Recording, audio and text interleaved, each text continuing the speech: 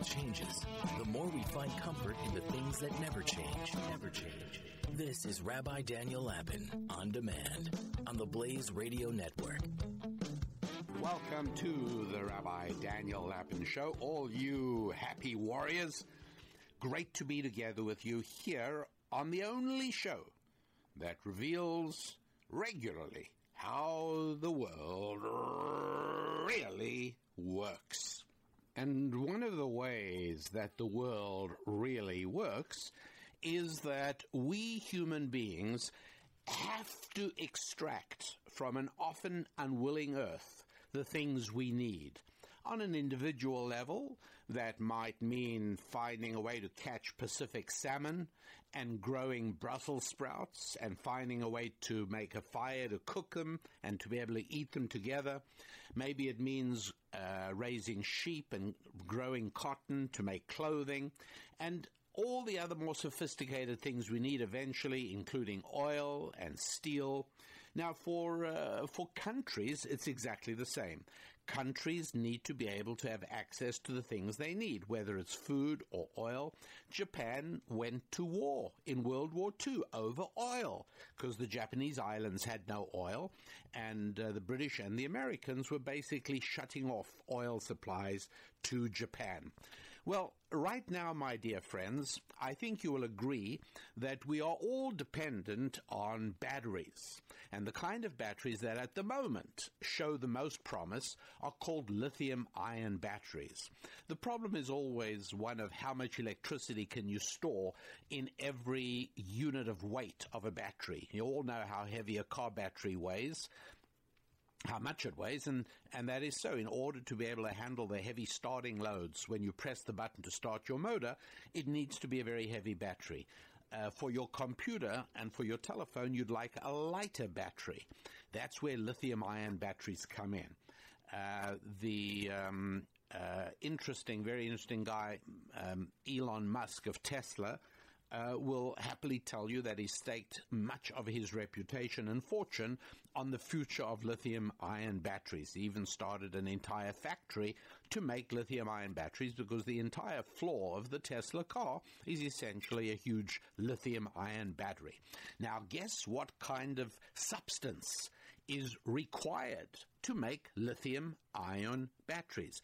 By the way, ion is I-O-N, not the element I-R-O-N with the chemical symbol Fe. No, it's lithium-ion, I-O-N. So what do you think is the most important ingredient of these crucially valuable lithium-ion batteries? Yes! Well done. I knew that the listening demographic of this audience is extremely high level. You're exactly right. It's a substance called lithium. And where is lithium chiefly found? Well, the majority of lithium reserves in the world, lithium oxide, are found in Chile and Argentina.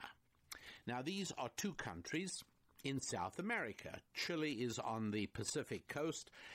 Argentina is on the Atlantic coast.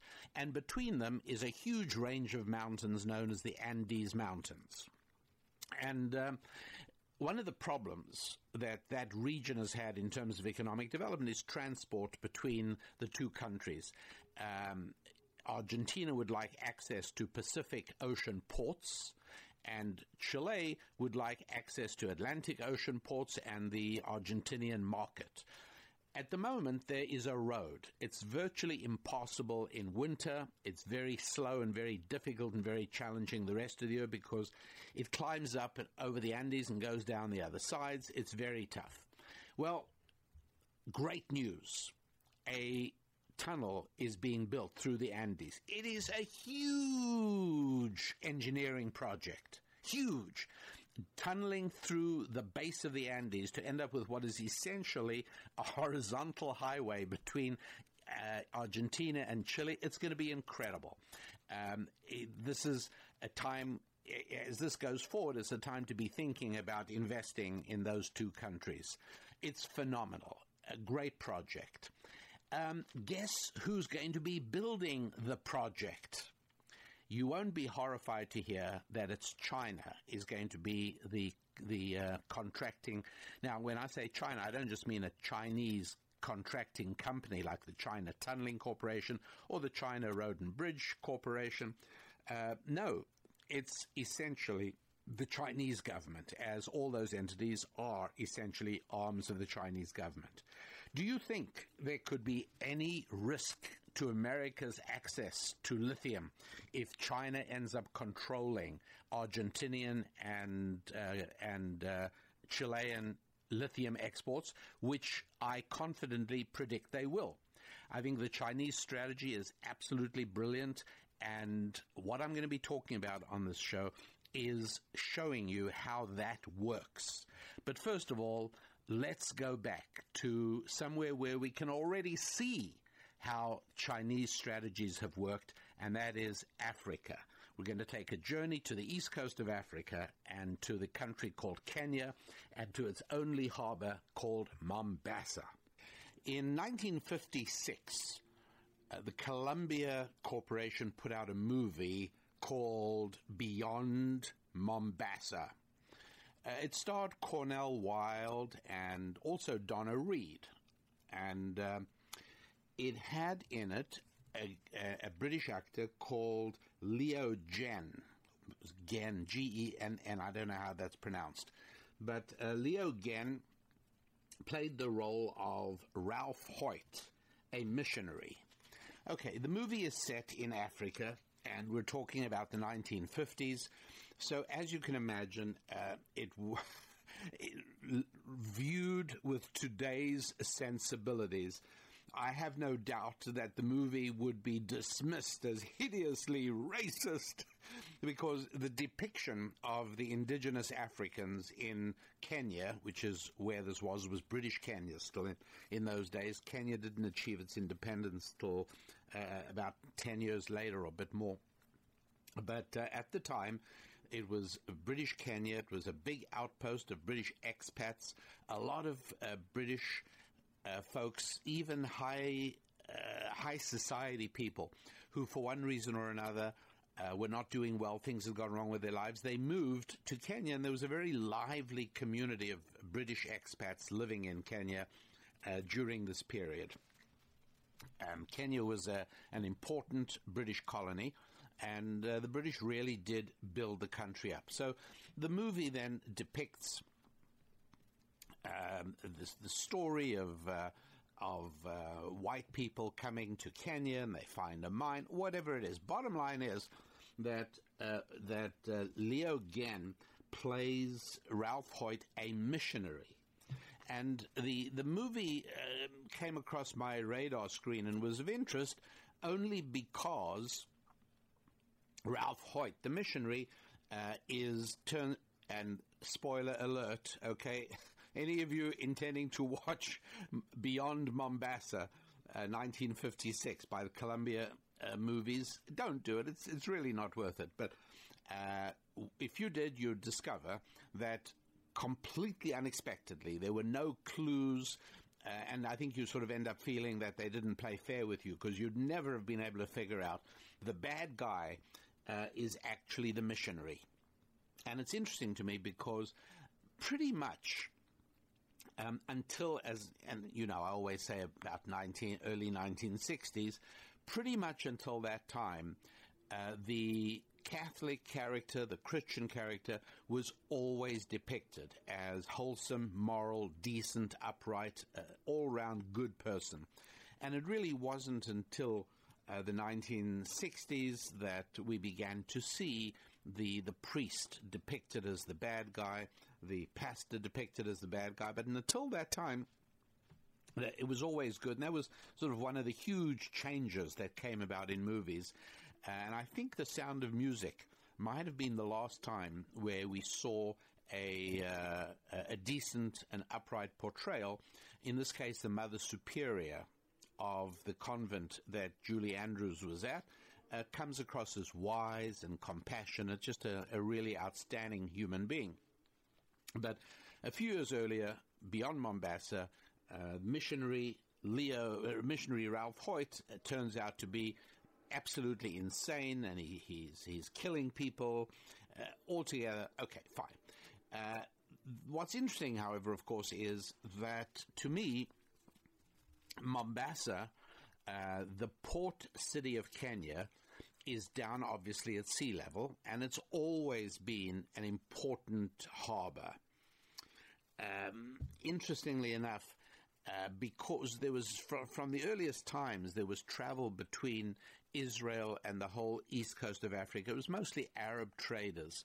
There was a lot of slavery going on and a lot of trading in general. But a lot of the names of places up that trading route were of Hebrew origin, because originally that route between Israel, the tip of Israel in the Red Sea and all the way down the coast, was very, very well traveled. And so, for instance, going on your journey up the coast of East Africa towards Israel, you would pass Somalia on your left and you would pass Yemen on your right.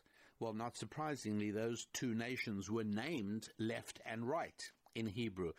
Somal is left in Hebrew, Yemen is right in Hebrew, and so Somalia and Yemen were respectively left-hand side and right-hand side of your course as the waterway narrowed and you began to approach Israel. Mombasa is a contraction of the two words water, land, Maim Yabasha. In Hebrew, the SH sound is the same as the S sound, and water is the double M sound. Water, land. Why? Well, if you fly over the Mombasa region, you will see that it's just this huge area of water and land. It's islands and inlets and waterways and bays and rivers and all kinds of things. Anyway, if there ever was a place that deserved the sobriquet of water land, that would be Mombasa. And there it is, big bustling port, very old city. There's an Arab, a very strong Arab component to the city and the neighboring areas. And there it is down at sea level. Meanwhile, the main population of Kenya, the main city of Kenya is Nairobi, is up on the plateau, much, much higher than Mombasa, and quite far inland. When I say quite far, I'm going to say 700 or 800 miles, something like that. It's a long time. I took a motorcycle through Africa as a lark when I was 22. But, and so I'm just going on memory. I haven't looked it up. But from Mombasa to Nairobi, it's got to be like 700, 800, 900 miles, something like that. It's a good long distance. And there's also an elevation gain. And meanwhile, the center of British administration of the country was Nairobi. And that was really the city. And even today, outside of South Africa, Nairobi it remains a very bustling, big city, having vastly outgrown its original size. But there it is.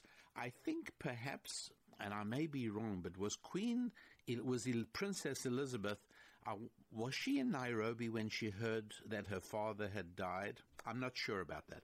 At any rate, I'm just making the point that Nairobi is a significant city. Well, the British had a problem, and that is that everything that arrived in Kenya from the homeland, from the United Kingdom, had to come by ship, obviously, and how do you get the stuff from the coastal port of Mombasa up to Nairobi? So they built a railroad. The British built this railroad. It was a huge undertaking. I mean, it was built in 1900, I think from like 1896 to 1903, something like that. Round about 1900, it took 5-6 years. They brought in workers from another part of the British Empire, from India, tens of thousands of workers. And at the end of the job, about 5,000 or 10,000 of the workers decided not to go back to India, and they stayed in Kenya. That became the foundation of the very large Indian population of East Africa. And it wasn't until Kenyan independence, and in Uganda, a little bit to the north, was Idi Amin and his brutality, that eventually chased them out. But the Indians did a huge amount for commerce and trade in East Africa, earning themselves, as you can imagine, much hatred and jealousy. But meanwhile, the railroad was built, and with typical British eccentricity, they built it on a non-standard gauge. They built it on like 39 inches. They built it in exactly a 1 meter wide gauge, and it did the trick, so much so that there were a number of major ferry boats. Big ships were running on Lake Victoria. How did they get there? Well, the boats were built in Scotland, disassembled, packed into huge crates, and sent by ship to Mombasa, transferred to this railway, brought up to Nairobi, and then a little bit further, the railway extended to the shores of Lake Victoria. They were taken off and reassembled, and these are like 2,000-ton vessels, big boats, and they constituted the very first ferry boats that served Lake Victoria in the heart of Africa. And meanwhile, the British ran the country and built it and developed it. And again, some people on the side that decided to demonize colonialism as this horrible, dreadful evil, speak of it as a bad time. My own experience, I obviously wasn't there during the colonial period, but when I have been in Nairobi, I've spoken to people, just talking to citizens, and it's been many years. I've not been there for decades, but when I was last there, I'd run into people who spoke very nostalgically about the time the British were there. And what they said was the post office worked, the trains worked, the hospitals worked, you could get medicine.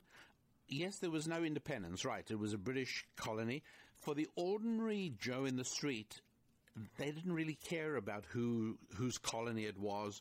They knew that if it became independent, life would deteriorate for them, and that's exactly what happened. There were a few Africans at the top of the heap.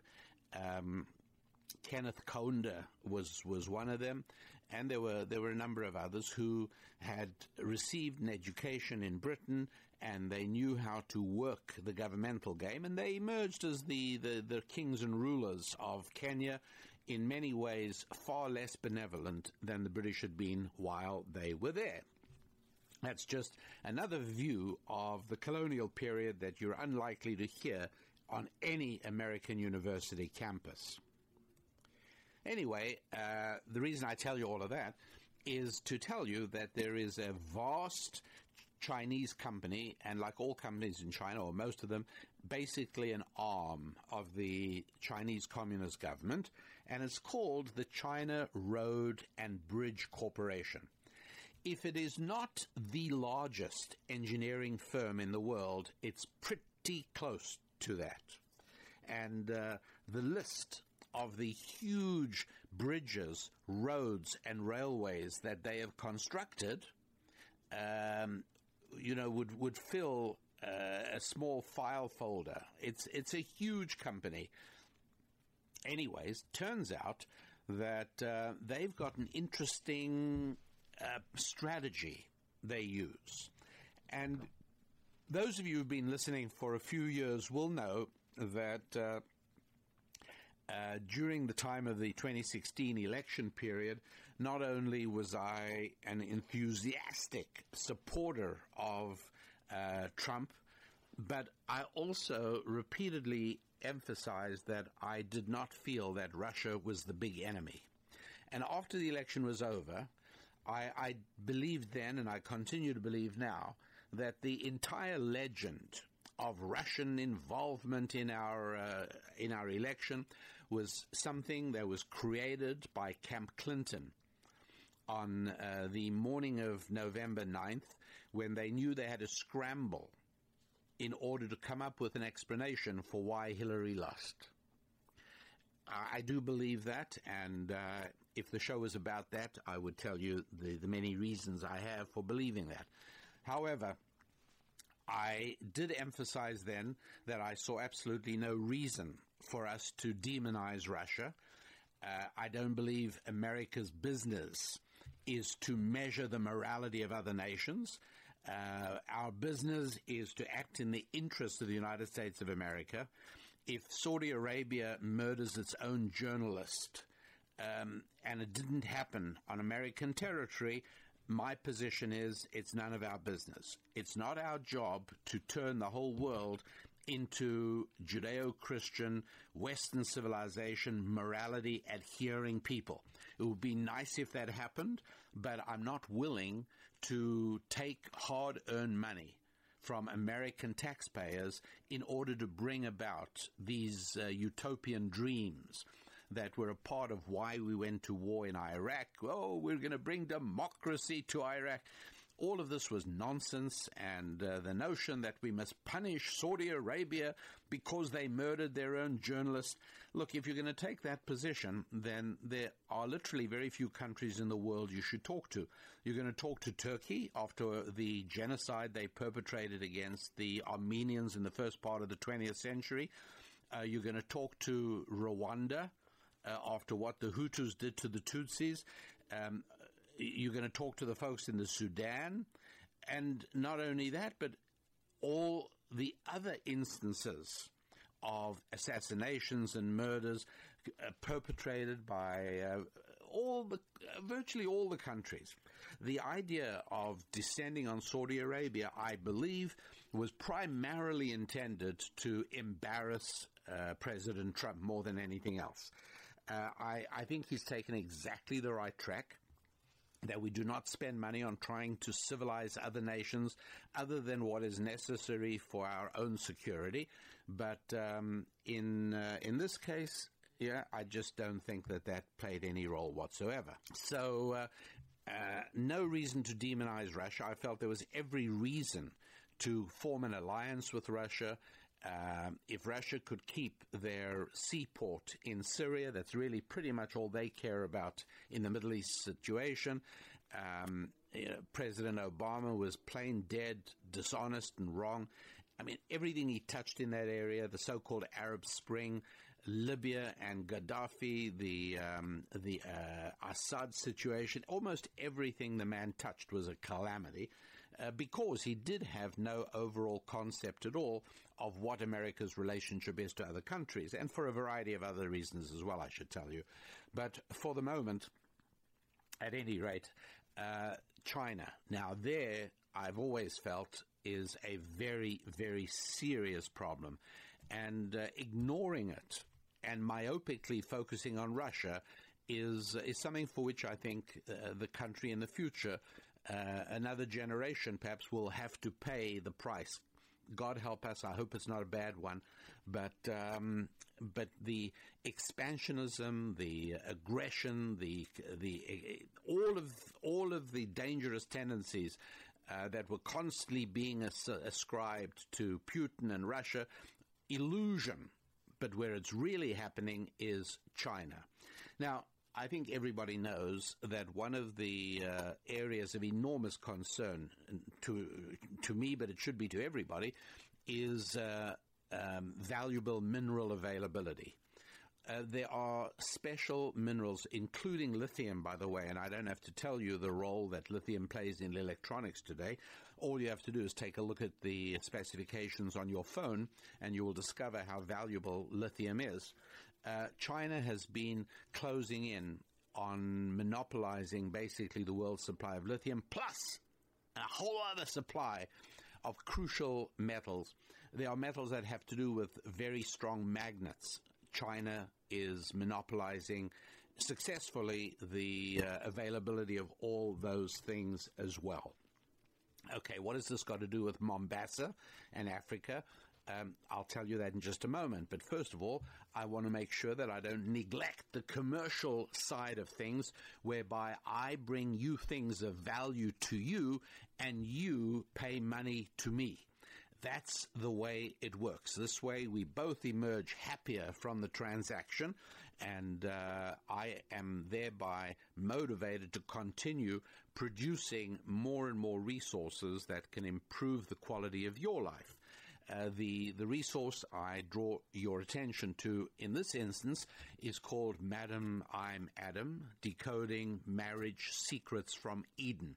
Please take a look at them at the website. Go to RabbiDanielLapin.com, www.RabbiDanielLapin.com, and go to the store section, have a look and read up about Madam, I'm Adam, Decoding the Marriage Secrets from Eden, and see if this is something that you and your beloved need to listen to, or whether people in your orbit, friends or family, who are either about to get into a dating and matrimonial relationship or need help, anybody should be able to benefit from that program. Madam, I'm Adam, Decoding Marriage Secrets from Eden.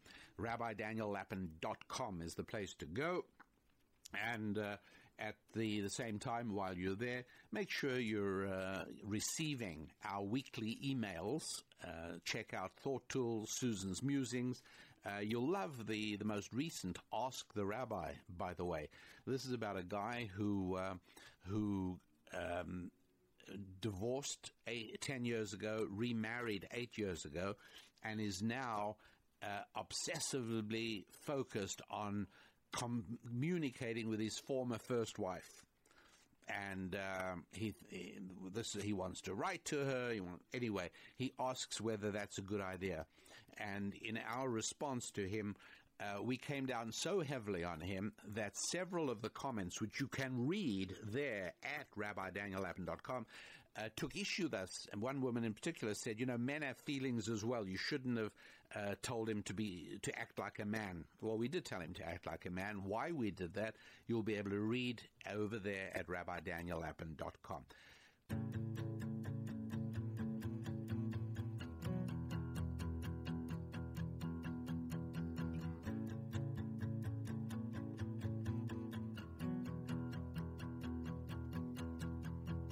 So, how does your rabbi believe that China is executing a 21st century model of colonization? And to whatever extent Britain, Portugal, Germany, Belgium, Italy managed to benefit and gain from the colonies they raised and developed elsewhere in the world, well, to that extent, China is doing the same thing. It's a brilliant strategy. How does it work? Well, I may be a little bit ahead of the curve in suggesting this as a deliberate strategy, but I think it is. And I think that if you keep your eyes open for this kind of trend over the next few years, I think you will see that you were forewarned of what exactly is going on. Let me tell you, first of all, what happened in Zambia. China, through the well-known China Road Bridge Corporation, came to Zambia and they said, hey, you guys, you are owners of the world's largest copper reserves. I know you don't have money, you don't have Chinese currency, you don't have American currency, but you guys don't have a proper airport. Your airport is a mess. It's ancient, it doesn't work. You need a new international airport. And secondly, while you have this beautiful dam called the Kariba Dam, and it is a huge potential hydroelectric project, it's been neglected. Since it was built back in the 1960s, it's been neglected. Silt and mud have accumulated. Most of the generators are not running. Tell you what, we, the China Road and Bridge Corporation, we will come in, we'll build you an airport, we'll fix up your electricity generation, and we will build you out an electric grid around the whole country. And you will pay us back with copper. That's all. And that's how China secured its supply of copper. But they wrote in quite stringent repayment terms in the contract.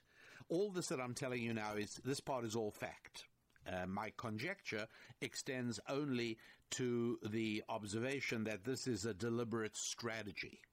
I am aware of it playing out in 2 countries. It may be others. I have not researched the other countries yet, but I will leave that for the interested among you to pursue and report back to me so I can notify everybody.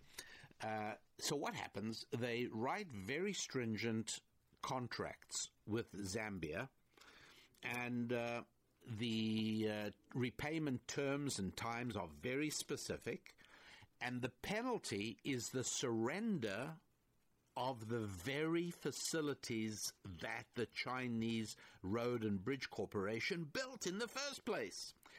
Also built into the contract was that any arbitration or legal disputes have to be resolved in China under Chinese law. Well, I think you see where this is going. Well, not surprisingly, because of the terms of the contract and the loan to build this infrastructure, there was absolutely no way Zambia was going to be able to keep to the terms of the repayment. And they didn't. They defaulted. And so even as I'm speaking to you, the international airport of Zambia is passing into Chinese control. And the electrical grid, the whole electrical system of Zambia, yeah, that's right, you got it, passing into Chinese control. A great deal of the valuable materials, such as copper and other metals needed by China, are available in Zambia. China is doing brilliantly. Now let's go back to Kenya, Mombasa. Well, the port in Mombasa has enormous potential, but it's run down. It's old. It's more than 100 years old, and it looks it. It also functions that way.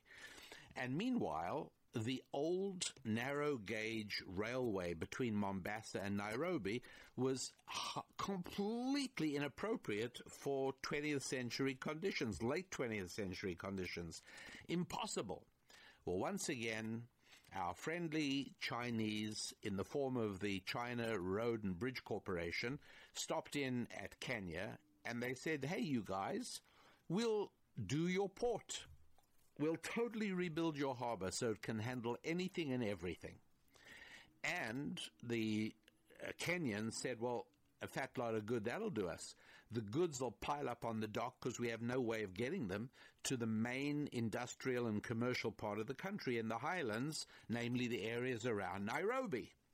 And the Chinese said, you mean because of that 100-year-old British-built narrow-gauge railway? And they said, yeah, that's the problem. China Road and Bridge Corporation said, no problem at all. We'll build you a brand new, spanking, efficient, standard gauge railway from Mombasa to Nairobi. And the Kenyans said, really? And they said, sure. And once again, they set up a contract that would be adjudicated or arbitrated in China under Chinese law.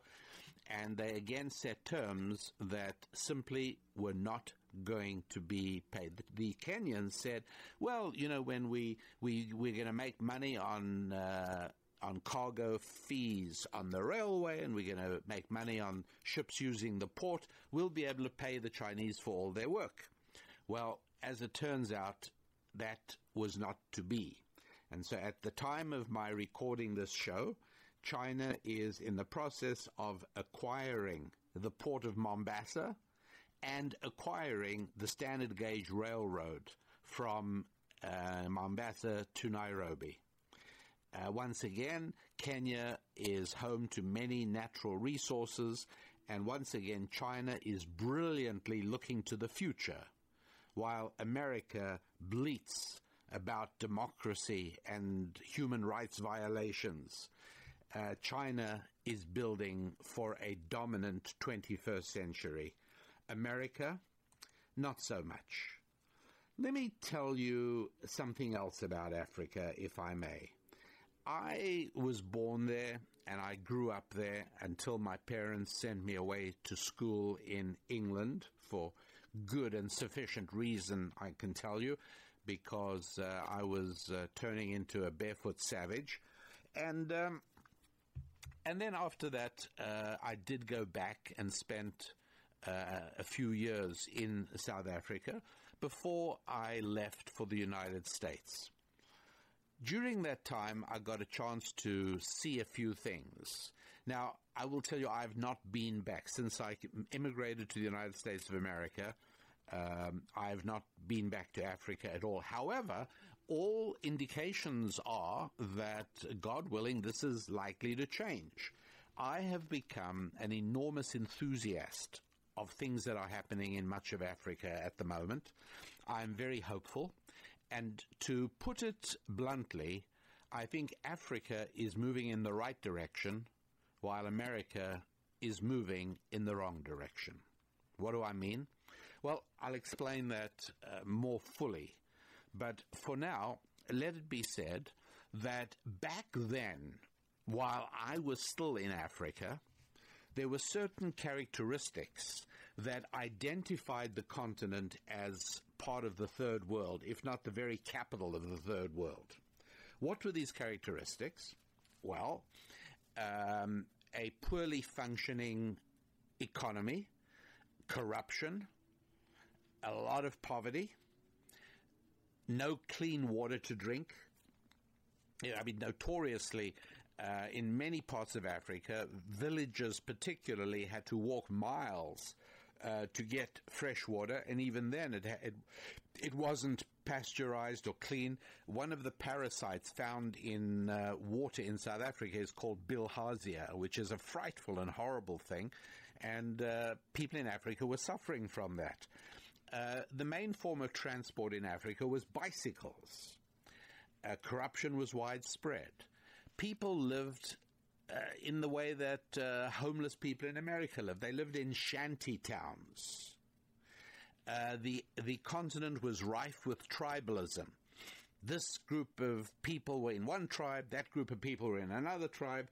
This tribe didn't like that tribe. This tribe was trying to get benefits at the expense of that tribe. This tribe was crying victim. Another sign of Africa being the third world was the state of public hygiene. I mean, you could walk around, even in cities, and there would be human excrement all over the place, let alone animal excrement. It was filthy, absolutely filthy.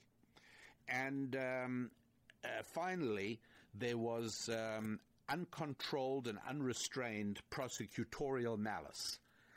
It was a sign of the third world that if you got on the wrong side of anybody powerful in Africa, the next thing would happen is you would be prosecuted for something. And it was completely irrelevant as to whether you'd actually done anything wrong or not, because you would be utterly ruined by the lengthy and hopeless, futile prospect of defending yourself. And as soon as you made progress in one area, the prosecution would just throw another charge at you on top of the one before. My friends, a lot of these things have improved in Africa, but I'll tell you where they are deteriorating, and you will be shocked to hear. There's one place in the world where all of these things, which I highlighted as the conspicuous marks of third worldism in Africa, well, they're all improving. But there's one place that's getting a whole lot worse on every one of these metrics, and I'll tell you about it. But first of all, again, and you probably know this by now, I'm not trying to irritate you. I know many of you are saying, oh, I know what he's going to say now, www.rabbidaniellapin.com. But I am still surprised that every now and then I get comments or letters from people who listen to this show and have no idea of my website. They ask me information which is available on the website. This happens on Facebook, it happens on Twitter, it happens on YouTube, and I don't get it. How is it possible that you listen to this show and you do not know that my website is www.rabbidaniellapin.com? How can you not know that? At any rate, the resource I draw your attention to today is a 2-hour audio program with study guide on male-female relationships. It's called Madam, I'm Adam, Decoding Marriage Secrets from Eden. And it's a must-hear for anybody who wants to be in a good relationship with somebody of the opposite gender, and anybody who wants to be in a better relationship.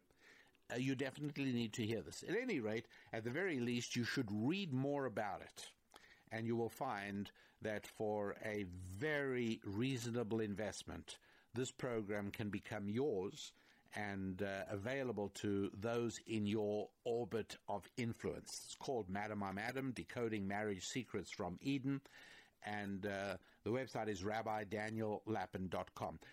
By the way, the website has on it frequently asked questions, FAQs, and I constantly am asked these questions by people listening to the show. My dear friends, I love hearing from you. I even answer many of you. But when you ask me a question that is answered on my website, I will not answer. It's unreasonable. I'm very busy, as I know you are too. Let's not waste each other's time. If you want to know the answer to many of your standard questions, just go to the website, rabbidaniellapin.com. Okay? All right, let's proceed as I delve more deeply into where the real third world is today.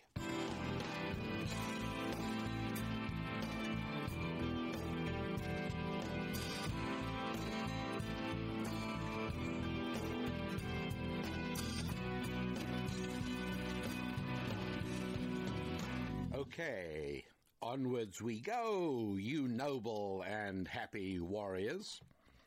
It was back in 1979 that the talented movie maker Francis Ford Coppola did a movie called Apocalypse Now.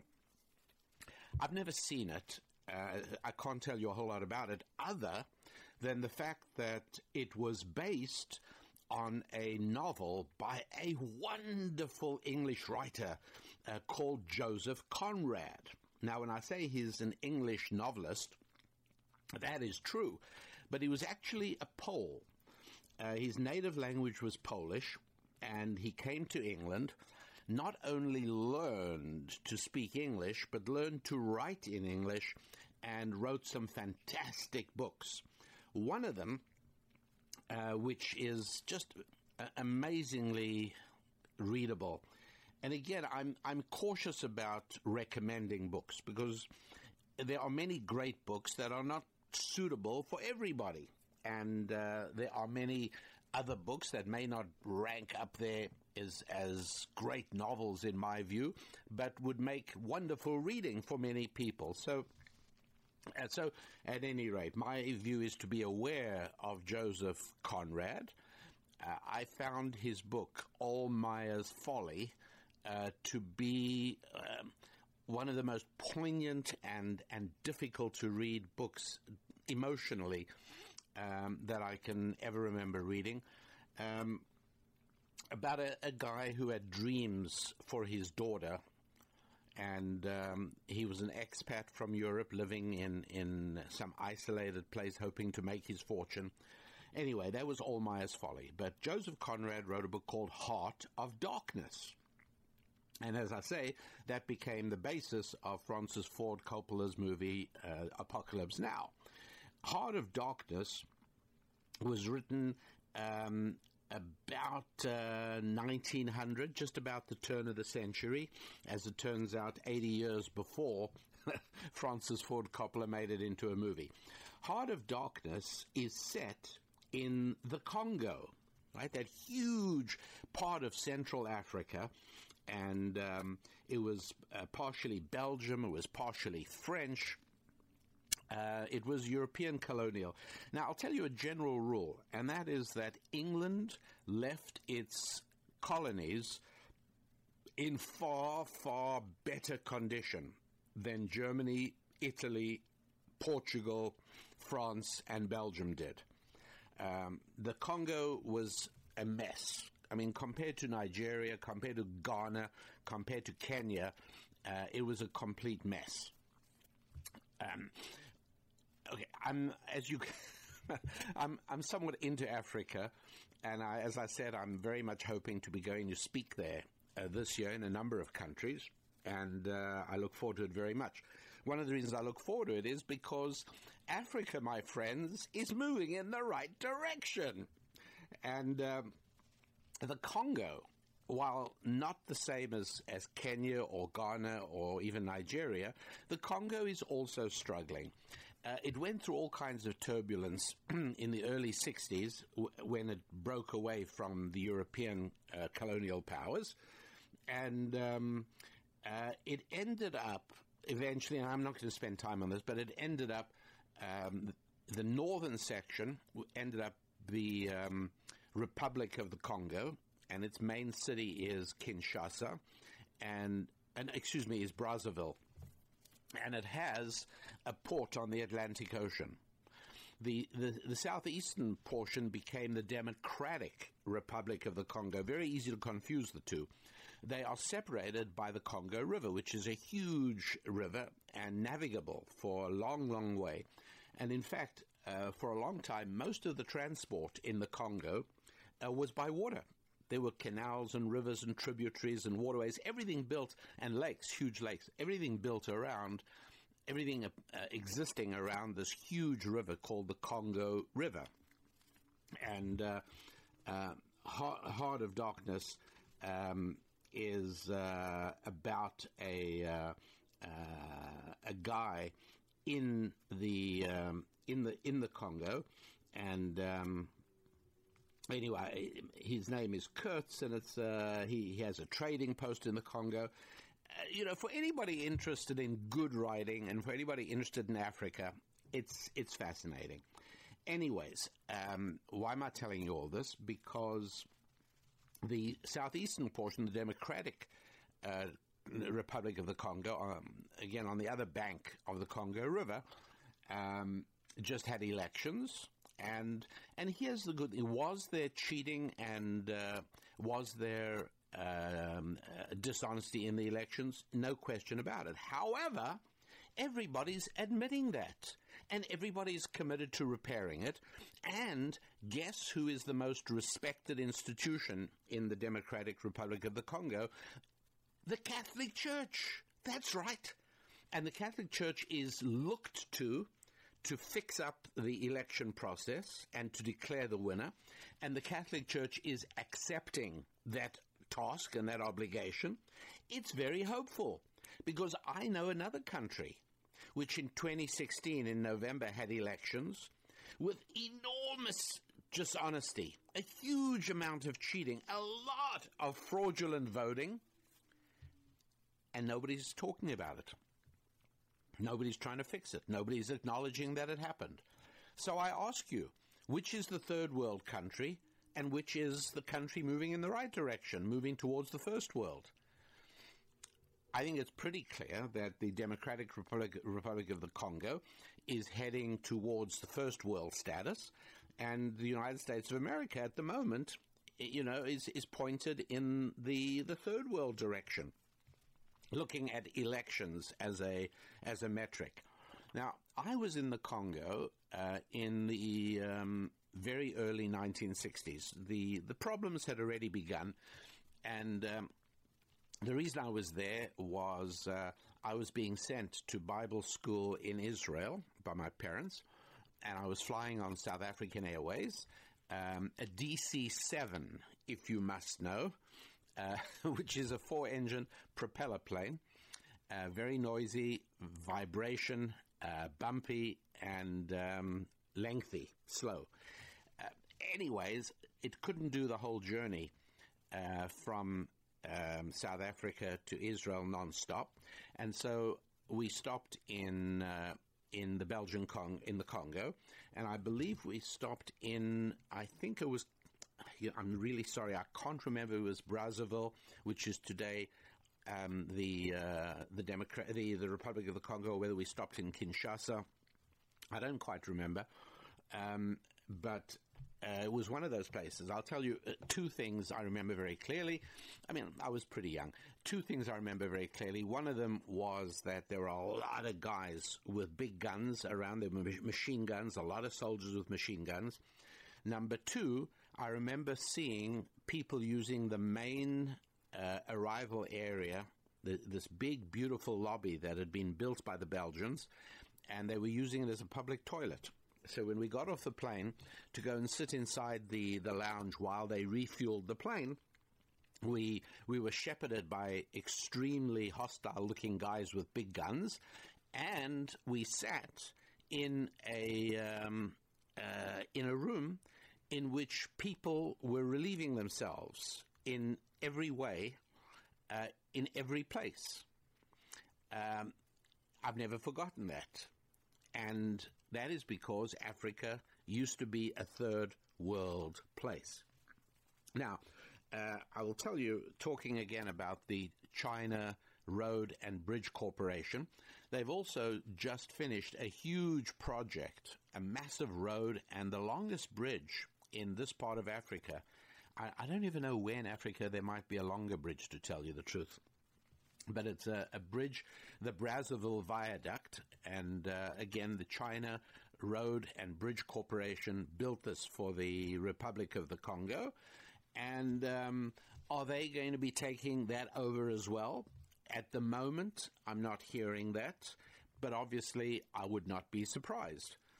Because once again, it seems the China Road and Bridge Corporation's model is to make magnanimous offers with loans of the money to cover the construction, and then in due course to take over the assets, either the constructed assets or others. In the case of the Republic of the Congo, I dare say what the Chinese would like to take over are various mineral resources and mines. Many of the minerals that China needs and wants are found in the Congo, and it's very likely that China completely and brilliantly defeats the United States in the race for African resources. Whether it's Kenya or Zambia or Republic of the Congo or many other places, by the way, that I could tell you about, China is well ensconced. The local governments are indebted to China, and whatever happens, China's supply of strategic minerals is very, very safe indeed. The same, unfortunately, cannot be said for us. I'm afraid the locusts ate the years, the Obama years, the George W. Bush years. The locusts ate those years, and I look in hope to President Trump to see the reality of these things. Like I told you, from May 2016 all the way to the elections, I told you, I'm not addressing his character. I'm not addressing his morality. All I'm addressing is the fact that he will operate as the chief executive with the idea of how an astute businessman would do things. And that's all one could hope for. And I think that is precisely how he has delivered. At any rate, that is indeed where things stood with the Congo. And the interesting thing, as I say, is that back then, when I was there in 61, I believe it was, and it was filthy, and there were no elections, and people who, various dictators arose to subjugate the country after the colonial powers left, leaving the locals far, far worse off than they had ever been under Belgium or French rule. But off they went. The tyrants and the dictators arose. Filth spread. Elections were unknown. There was no transport. There was no housing. There was tribalism. It was the third world. There's no question about it. But now, when you visit the countries I've spoken about, Ghana, Nigeria, the Christian part of Nigeria, the Islamic part of Nigeria remains very problematic. Both Congos, Kenya, Zimbabwe is a huge problem. Zambia and South Africa looks as if it could still be a huge problem, so the jury is still out. But looking at these countries, it's amazing because they're clean. They have motor cars. Today, the population is not all dependent on bikes anymore. The corruption is certainly there, but it's acknowledged and being grappled with. They're dealing with it. Cities are being built. Roads are being built. There's infrastructure. Public hygiene is a reality. And some measure of the freedoms of Western democracy are becoming widely known. In a place like Ghana, it's extensive. So it's worth bearing in mind that all of these countries I've been talking about, plus many more I'm not addressing, are moving in the right direction. They are going from what used to be third world status towards first world status. They're doing all the things you're supposed to be doing in order to create a first world nation. They're moving in the right direction. I can't wait to go back. I haven't been back to Africa for decades and decades. So I'm very much looking forward to working out the details of being able to visit the continent this coming year, as I said. But how's about the United States of America? Are we also continuing to move in the right direction? I think not. What do you mean? Well, I think that America is moving in the direction from a one-time first world nation towards third world status. What? The United States of America, third world status? What are you talking about? Hey, don't rely on me. I'm only your rabbi. You can rely on the New York Times, which a few years ago actually had an article identifying Los Angeles as one of the largest cities of the third world. That's right. I'll explain what I mean. But first of all, one more reminder that you want to go to our website, RabbiDanielLapin.com. Yes, you might want to read the frequently asked questions so that you don't have to write to ask me these things. You might want to read some of the last episodes of Thought Tools or Susan's Musings, or Ask the Rabbi, which is really a lot of fun. And you might want to also take a look, read up about a 2-hour audio study program called Madam, I'm Adam, Decoding Marriage Secrets from Eden. Look, there are two children's stories that are told out there, right? There's Aladdin and there's Cinderella. In Cinderella, the common, lowly born girl marries the prince and becomes the queen. In Aladdin, the common, lowly born boy marries the princess. Which one is more realistic? Which one do we find happening more often in real life? Well, one way of looking at it is that, the business executive traveling first class, often, I know so many of these stories from both sides, often used to end up marrying a beautiful airline stewardess he met on a flight. It did happen back in the days when airline stewardesses were all beautiful on American domestic carriers.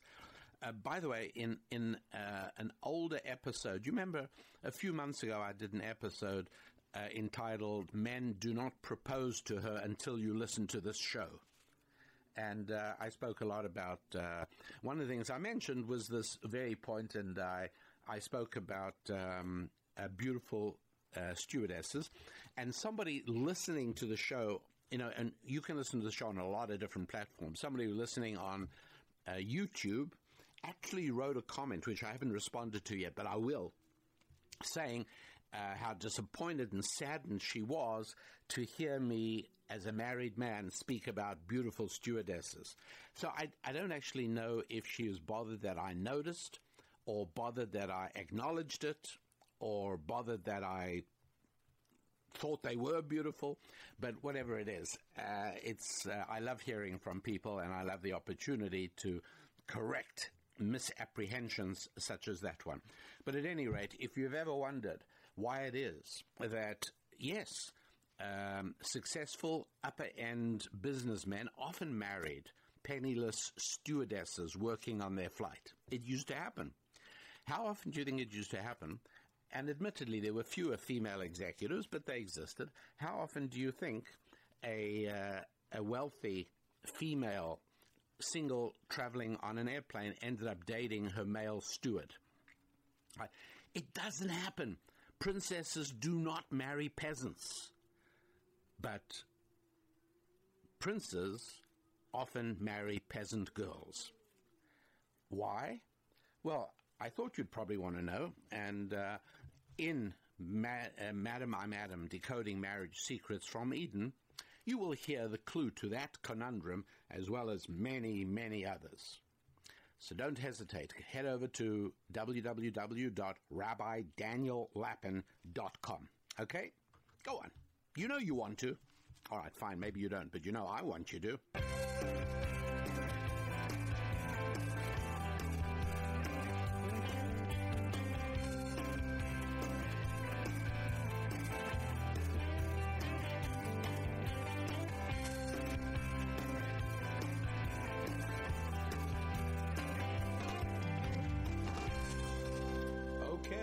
So now it falls upon your rabbi not only the burden of being a sane man in a demented age, but also the burden, the sad burden, of explaining why it is that while most of Africa is on track moving from the third world to the first world, to modern development status, America, the United States of America, is sadly moving from first world status to third world status.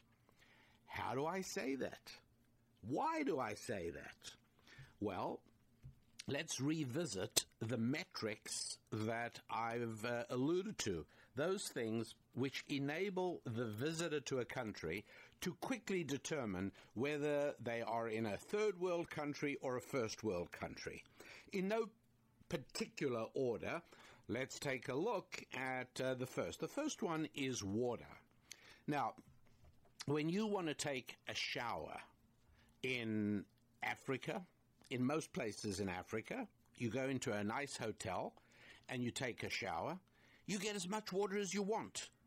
Huge volumes of hot water cascade over you. My goodness, you can even have that happen in little countries like Switzerland or Liechtenstein in Europe. But in America? No, in America, we all have low-flow nozzles. You go into an American hotel. Even hotels that I don't patronize, like, I'm not an enthusiast of the Ritz-Carlton, but it's obviously a very fine hotel chain. I just find it bothersome to have people hovering all the time, asking you, if they can do things for you or direct your place. It's just too much. But on the one or two occasions where I have been housed there by organizations for whom I've been speaking, I must tell you, I know how much they paid for my room, and it's not worth it. You want to take a shower, and the water dribbles out. It's a low-flow nozzle, right? Because there's a water shortage, especially in California. Everybody knows that. You flush a toilet in an American hotel, and very often you need to flush 2 or 3 times. You'll pardon me. But that's just because it's low-flow toilets. When you want to flush a toilet, anywhere in the world that I've been lately,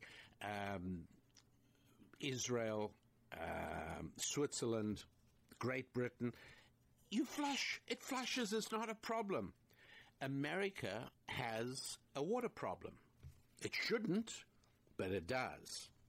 Now, you'll remember that there was a time when ministries around the world, James Robeson's Life Today and many other ministries, raised money to build water supplies for African villages. And it's very commendable, it's very beautiful, it's very lovely. But I really want to suggest that some of these ministries now start trying to solve America's water problem, because we're becoming a third world nation. It's like water is a major issue. It's absurd, it shouldn't be, but a socialist-leaning government has created shortage where none needs to exist. Bottom line, looking at the result is that you want water, America's moving towards the third world. Looking at our water situation, hello, third world, here we come. By the way, I mentioned the New York Times running an article on Los Angeles of the third world, and they did, in fact. The article was entitled How Los Angeles is Becoming a Third World City, published in July 2015. And it was written by, I think, an immigrant from Guatemala, and a guy called Hector Tobar. But at any rate, he makes the case very persuasively that, now, when you go to Los Angeles, it's very possible that you hang out at the beach and at Disneyland and at Universal Studios and Beverly Hills, and you say, what is Rabbi Daniel Lapin talking about? This is a modern, up-to-date city with everything you could possibly want. Have you been to Rodeo Drive? Yeah, look, Los Angeles is a big place. And you probably may not even be aware that there's a whole section of Los Angeles called Little Bangladesh.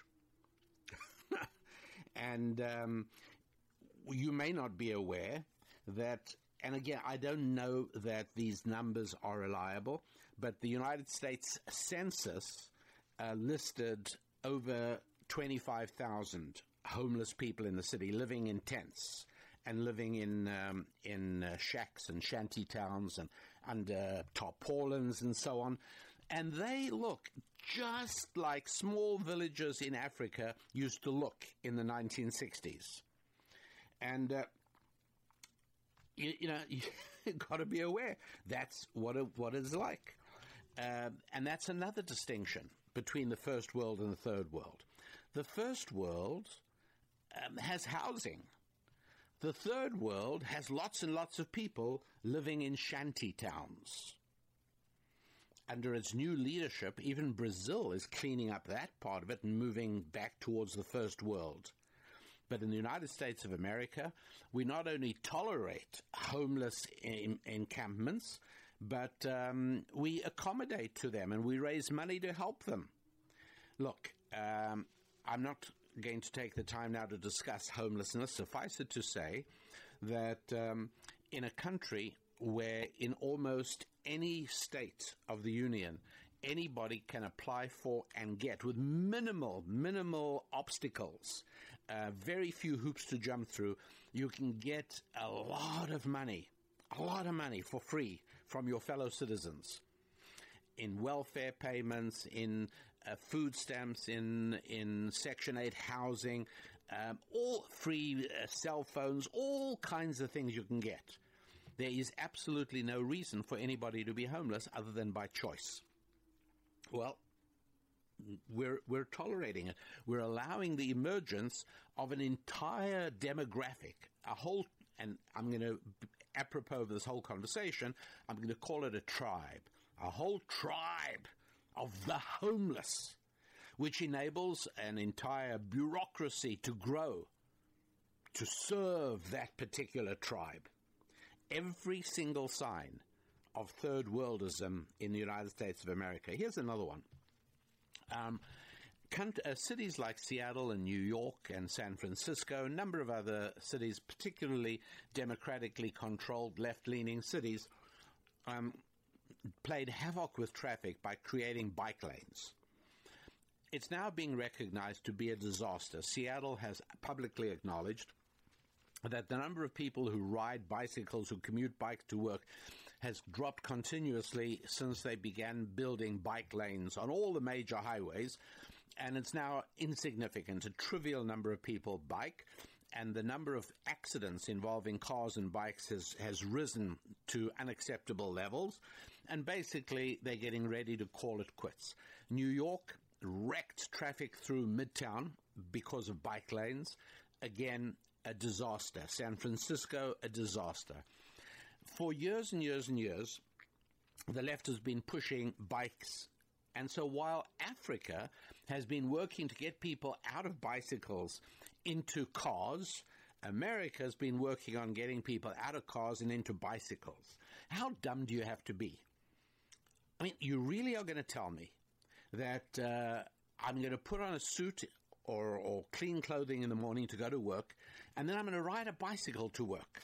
And I'm going to need to take a shower when I get to work. My clothing is going to be messed up. Even if it doesn't rain, there are puddles. Cars go by and throw up dirt. And I arrive at work in a mess, and I'm hot and tired. I'm really going to do that? Yeah, while it was a novel idea for a little while, very cool, cutting-edge people, of which I'm not one, thought, oh, yeah, we got to do this. Yeah, this is a really good idea. Let's ride a bike to work. Had they listened to their rabbi, they would have heard that that was a really dumb idea. Bikes should be used for recreation, not for main transport. Anybody who's trying to leave the third world knows that. But America is moving back towards the third world. And so bikes are still being pushed at by mayors of progressive cities around the country. Bicycles are the way to go. No, they really aren't. Cars are the way to go. And your job in government is to make sure that traffic flows, not to do what you have been doing, this is well known, by the way, causing such an awful mess of traffic flow so as to force people into light rail, bicycles, and buses. Corruption. All right, corruption is a huge problem. All right, there's so much. I mean, really, John Boehner leaves politics and becomes a lobbyist for the marijuana industry. Really? Is this what government is meant to be? Is this what Madison figured? Did George Washington say, as soon as I am no longer the first president, I'm going to capitalize on my relationships and my connections? Friends, this is called corruption.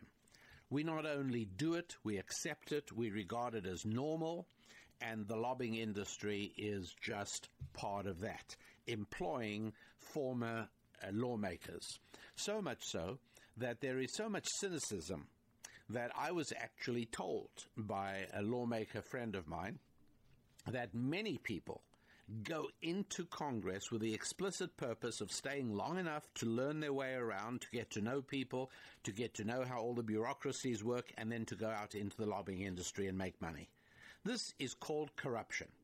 Now, if you try that in Kenya or Nigeria or Ghana or Zambia, you'll get into trouble. They don't let you do that because they are trying to stamp out corruption. Do they still have corruption? Of course they do, but they're moving in the right direction. We're not! Tribalism. Back in the day when I motorcycled through Africa, 1969 it was, and I was an official envoy of the African Road Federation. It's another story. But what I encountered were tribes, one tribe after another. And I'd come out of the territory of one tribe into the territory of another tribe. Everything was tribal. The huge genocide where 1 million Tutsis were massacred by the Hutus, those are not Rotary clubs, my friends. Those are tribes. The Hutus is a tribe. The Tutsis are a tribe. And back in the day, Africa's huge problem was tribalism. Africa's huge problem was that the colonial powers, notably England, had carved borders without paying attention to tribal ownership. Okay, not a new story. And today you go to Africa and people are, for the most part, dressed in Western dress. Not all the time, not everybody. But no longer do they talk about what tribe you're in. If you ask, they'll tell you. But it's no longer of importance. People say, I'm a Ghanaian. They don't speak about which tribe. There were several tribes that lived in Ghana. And people still know their family and tribal connections, but they marry cross-tribally, and little by little the tribes are becoming less and less important because Africa is moving from the third world towards the first world. You do not want tribalism in a first world society. But in the United States of America, tribalism is growing more and more. You have many different tribes here. You have women tribes. You have black tribe, the black people's tribe. You have the white people's tribe. You have the students' tribe. You have the trade unions' tribes. And many, many others that you can name as well. And they're all at war with one another, just the way it used to be in the Third World. Third World, they used to hurl spears at one another. I started off telling you about this movie, Beyond Mombasa, and you'll see African tribes throwing spears at each other. It doesn't happen in Africa anymore, but it does happen in America. They're not throwing spears at each other.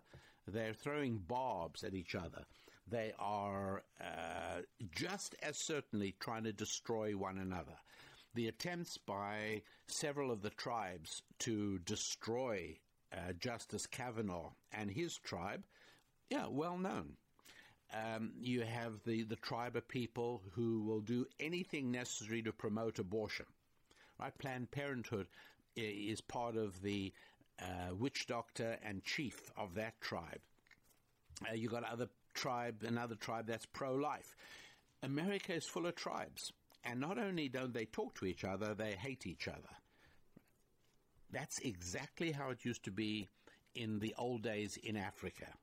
But Africa's moving away from tribalism. America is moving towards tribalism. Public hygiene. My friends, as I told you, in Africa, when I was a kid, Africa was a pretty filthy, smelly place. But it isn't anymore. Not like that anymore. Because public hygiene is taken very seriously. In America, politics, which is tribalism, is more important than public health.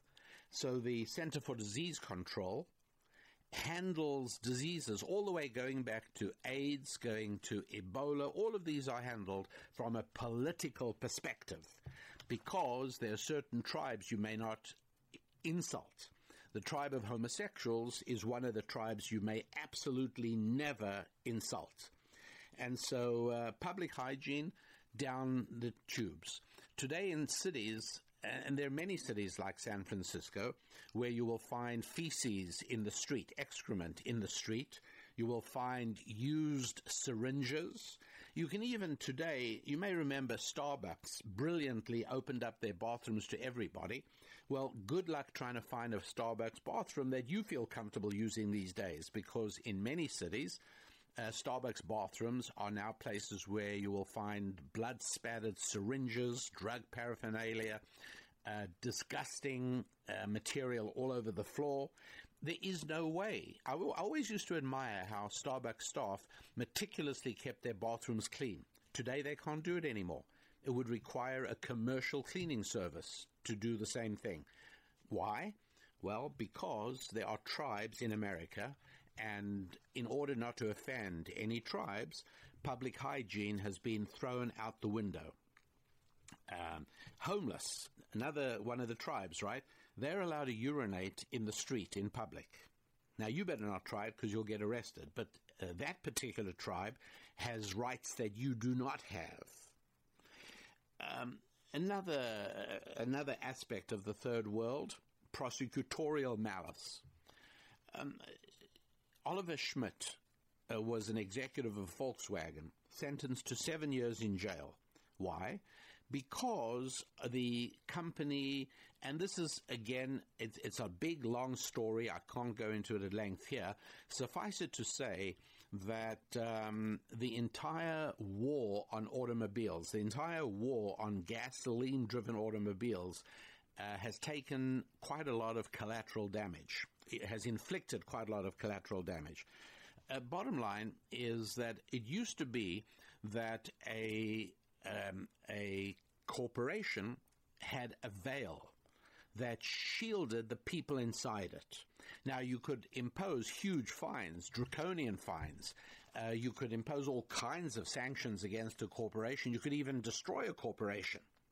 But it was understood that the people within the corporation were acting on behalf of the corporation. And so for that reason, and I know that the instinctive response to what I'm saying is, oh, this is terrible. Corporations let people get away with murder. Well, it's about time we prosecuted them.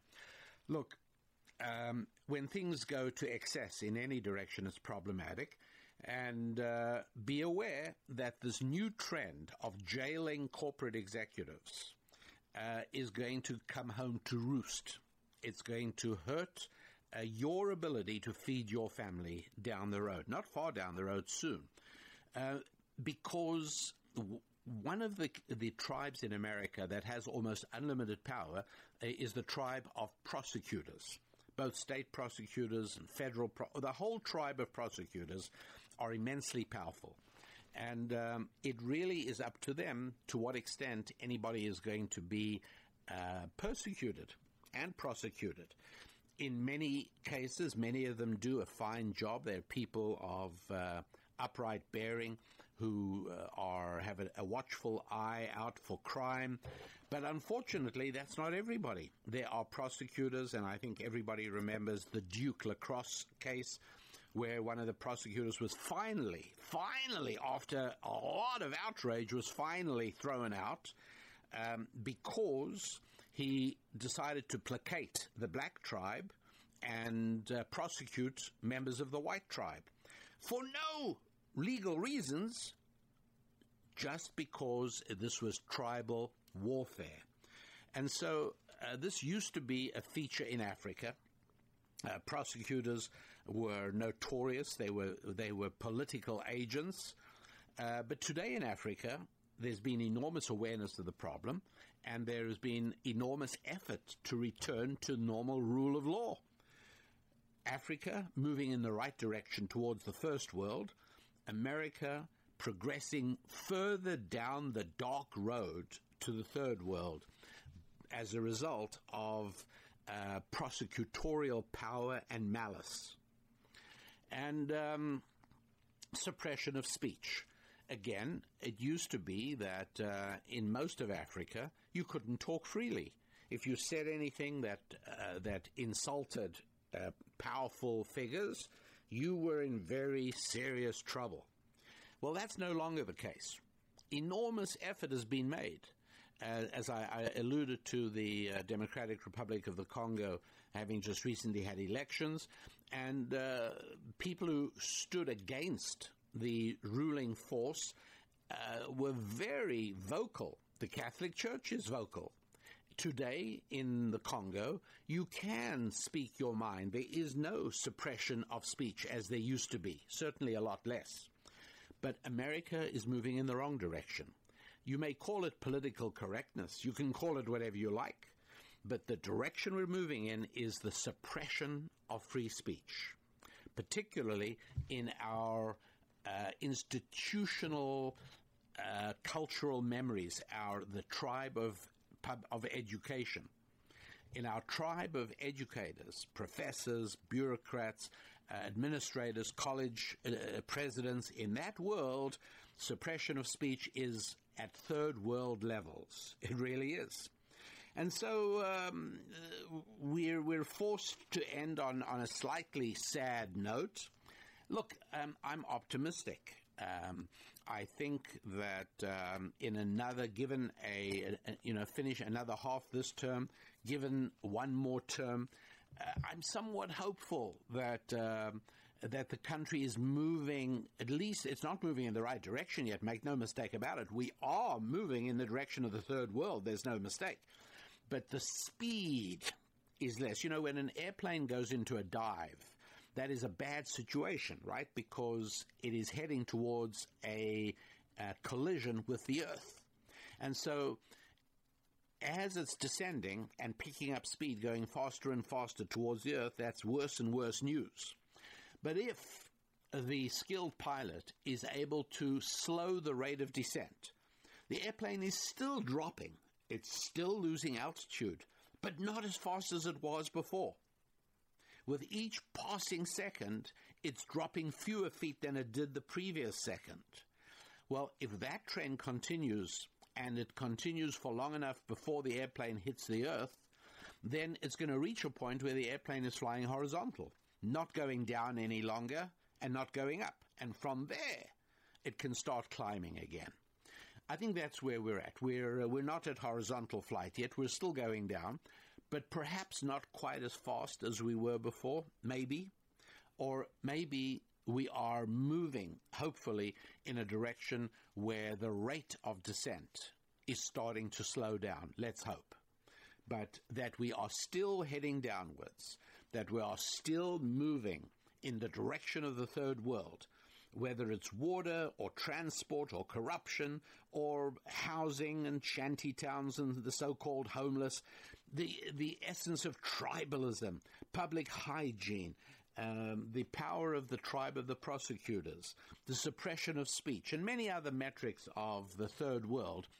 At the moment, we are moving downwards. We are moving in the direction of the third world. It doesn't have to be that way, and it didn't used to be that way. Until the 1960s, America was not only a proud first world nation, it was the leading first world nation. I pray that we do never become the leading third world nation. Please do visit the website and go ahead and get yourself or somebody you care about a copy of Madam, I'm Adam, Decoding the Marriage Secrets from Eden. You can look up that product at RabbiDanielLapin.com. That's our website, www.RabbiDanielLapin.com, and go to the store section, read about Madam, I'm Adam, Decoding the Marriage Secrets from Eden. As I say, go ahead, invest in a copy, make sure that you and your spouse, or you and your intended spouse, or you and somebody you'd like to be your spouse, listen to that together, and when you've done that, make sure other people in your orbit who need that information also get a chance to listen to that. I would appreciate that, and thank you very much indeed for doing so. The website again, RabbiDanielLapin.com. It's also a place where you can read up the frequently asked questions, and it's also a place where you can communicate with me. Love hearing from you. Anything to ask me, tell me, say to me, go ahead and do that at RabbiDanielLapin.com. Thanks so much for being part of the show. I appreciate you telling others about it, and I love watching the download figures climb, whether it's on iTunes or YouTube or SoundCloud or the Blaze or wherever you're listening. Be sure to let people know about it. I appreciate that very much indeed. I want to wish you for the coming week, a week of good times with your families, good times with your faith, good times with your friends, and good times with your romance and your finance. All important parts of life. I'm Rabbi Daniel Lapin. Thanks for listening. God bless. Spilling ancient solutions to modern problems in areas of family, faith, friendship, and finance. This is Rabbi Daniel Lapin on demand on the Blaze Radio Network.